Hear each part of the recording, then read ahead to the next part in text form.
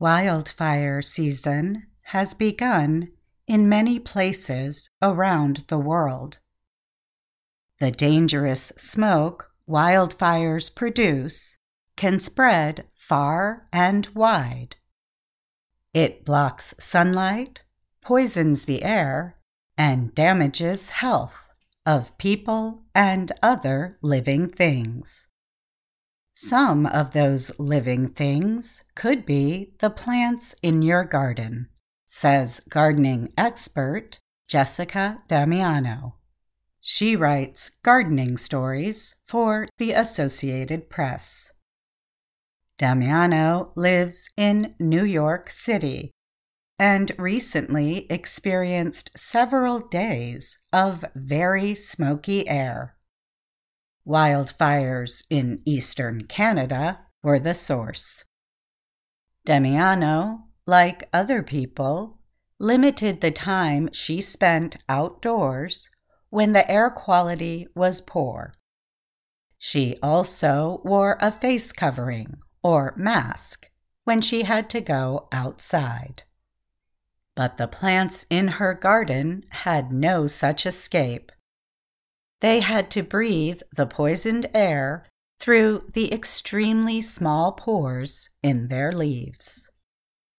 Brooke Edmonds is a plant scientist and community horticulturalist with Oregon State University Extension. She said plants subjected to smoke for a short amount of time will usually bounce back or recover quickly. It depends on how close you are, she said. There could also be a localized effect, where one garden is covered in ash and a half-mile away there's nothing, because that's the way the wind was moving things around. Pollutants and small particulate matter landing on your plants can block sunlight, which is essential for photosynthesis. Reduced photosynthesis results in reduced energy. That means slower growth. Additionally, with longer exposure, organic compounds found in smoke can interfere with a plant's ability to take in nutrients. Any damage will not be noticeable right away. The best thing home gardeners can do is keep an eye on plants, Edmonds advises. She suggests giving your plants some extra love and care for the entire season after exposure.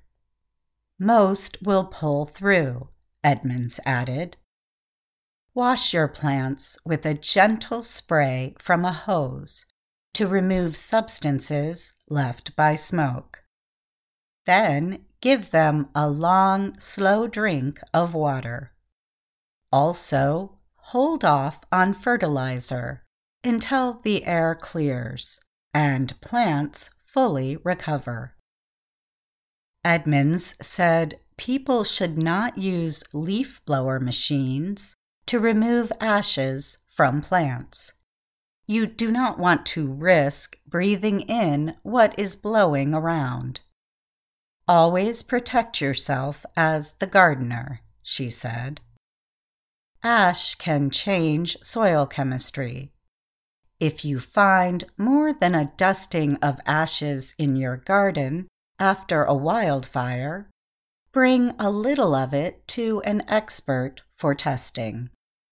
And if you live in an area where wildfires are common, plant smoke-resistant species that will better withstand future exposures.